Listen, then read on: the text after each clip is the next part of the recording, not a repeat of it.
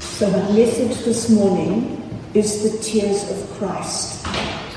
And I recently discovered the work of a Japanese artist, Makoto Fujimura, and his painting, Kairos Paris, The Tears of Christ. Here's a story he told about this painting.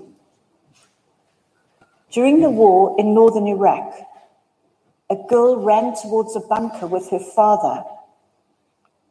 A Japanese photographer was capturing this unfolding drama on the front lines of the war, and he followed the girl with his camera until she was safely behind the bunker.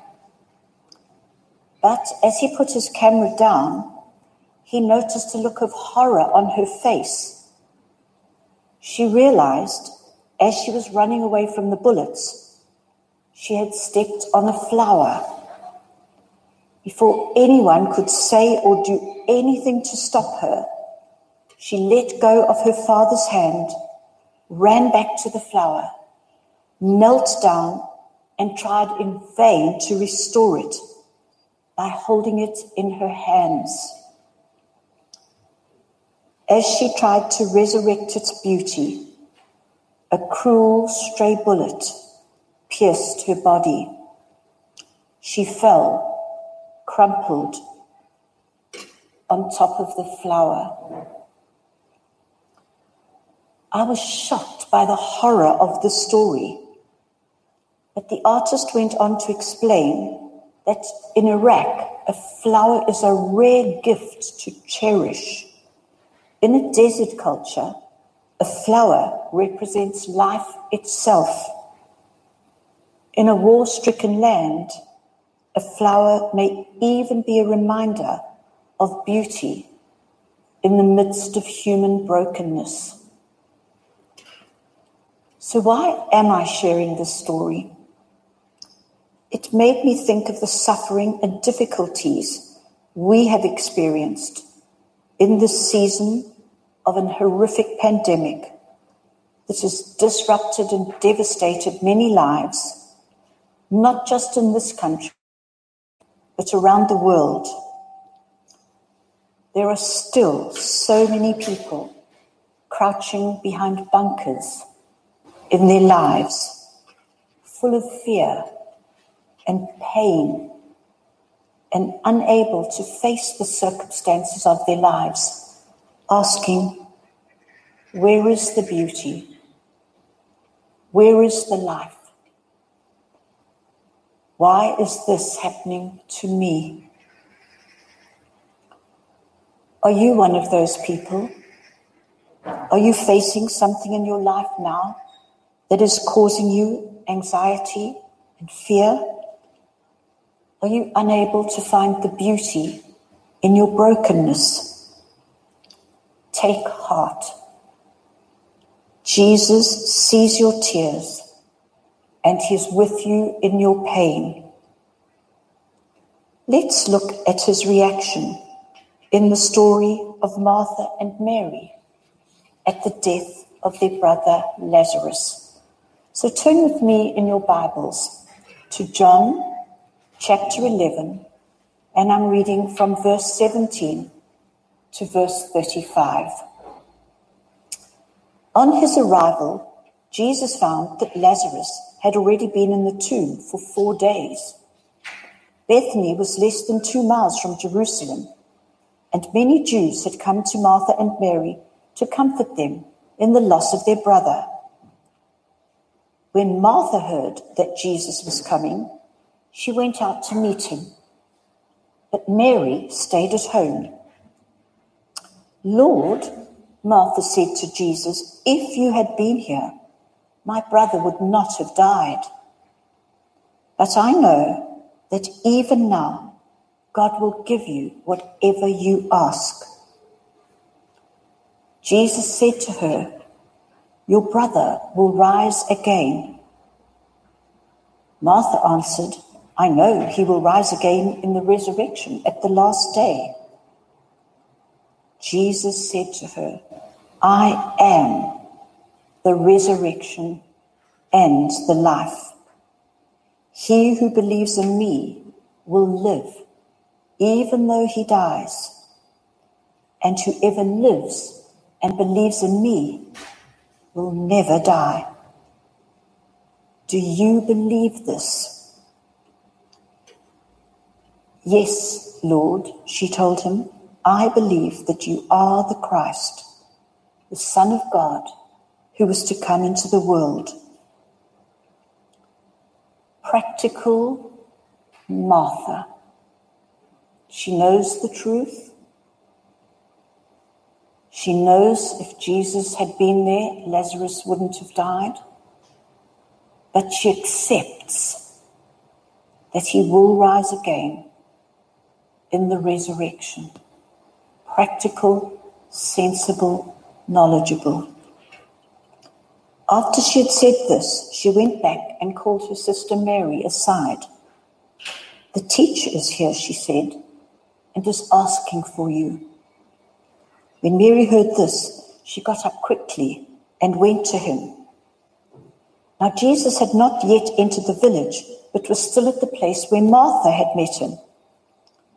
When the Jews who had been with Mary in the house, comforting her, noticed how quickly she got up and went out, they followed her, supposing she was going to the tomb to mourn there. When Mary reached the place where Jesus was and saw him, she fell at his feet and said, Lord, if you had been here, my brother would not have died. There's Mary, the sensitive one, the emotional one, not just willing to have a conversation with Jesus, but weeping at his feet, broken. When Jesus saw her weeping, and the Jews who had come along with her also weeping, he was deeply moved in spirit and troubled. Where have you laid him? He asked. Come and see, Lord, they replied. Jesus wept. It's the shortest sentence in the Bible and one of the most powerful. Jesus wept. Richard Hayes, the famed theologian from Duke University, put it this way. At Bethany, the incarnate Word of God stood wordless. The incarnate Word of God stood wordless. Upon seeing Mary's tears, Jesus wept. Why? Why did he weep? All he had to do was take Mary by the hand, go to the tomb, call to Lazarus to rise from the grave. He could have told her, see, you have little faith. Why did Jesus waste his time weeping? His tears served no rational purpose. They produced no results. A friend of the artist's told him, when he stood looking at the painting, The Tears of Christ, that he would not be a Christian apart from those tears. Jesus' wasteful tears. How do you feel when you think about the tears of Christ? Was the girl's death in northern Iraq wasteful too?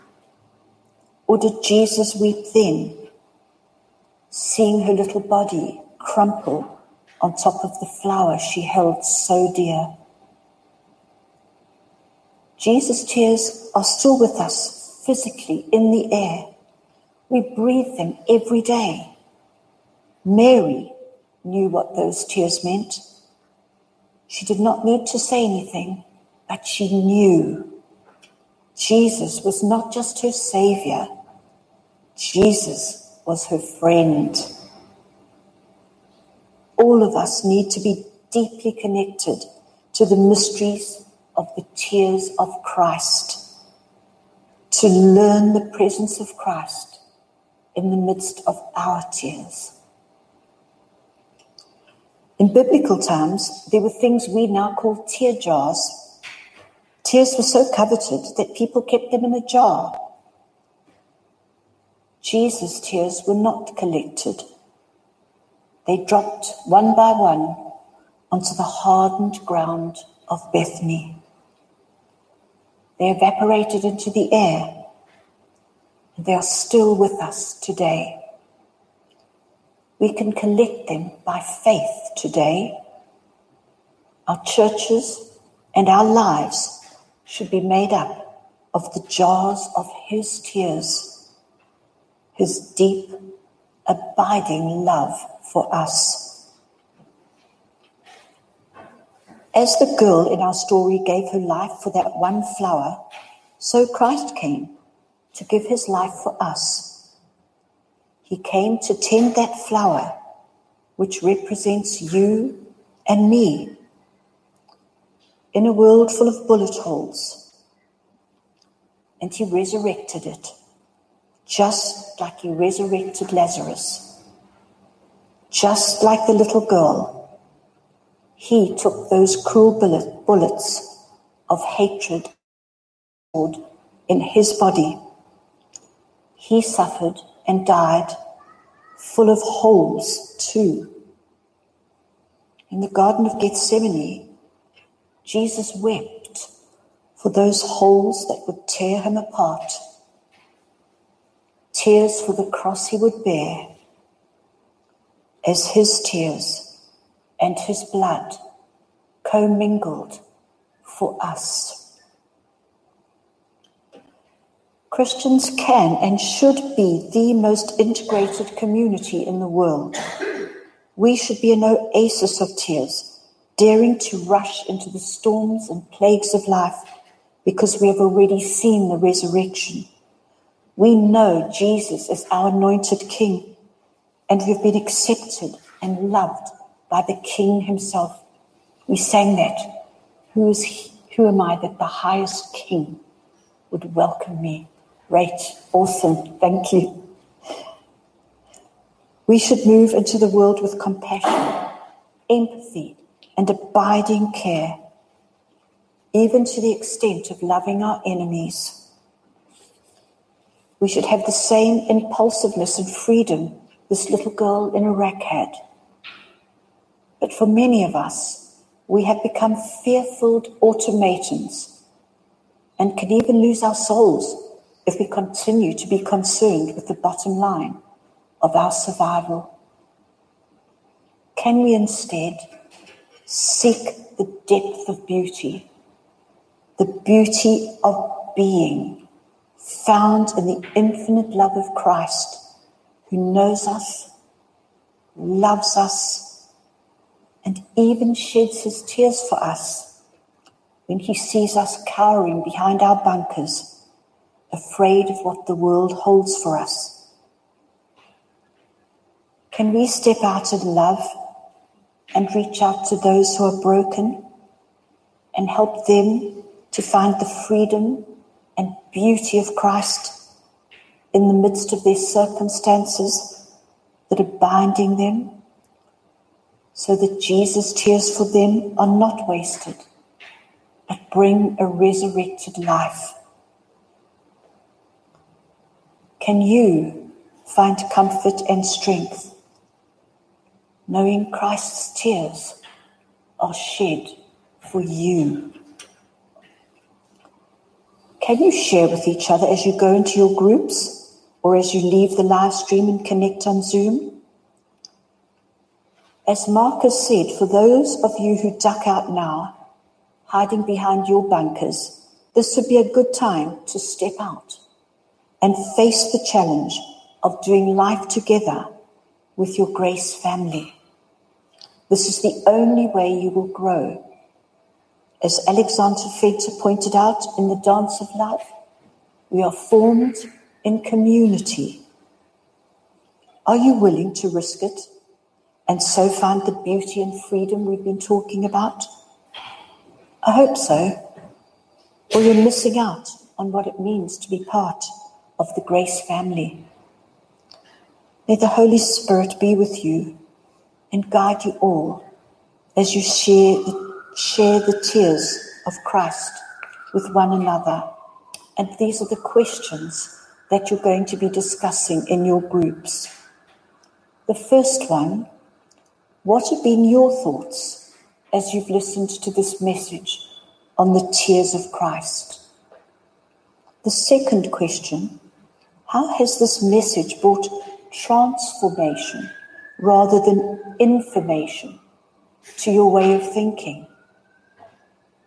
And then would you pray for each other to live in the beauty and the freedom Jesus died to give us? Thank you. So we're going to come off the YouTube now. Thank you for being with us, and thank you for putting up with the wait.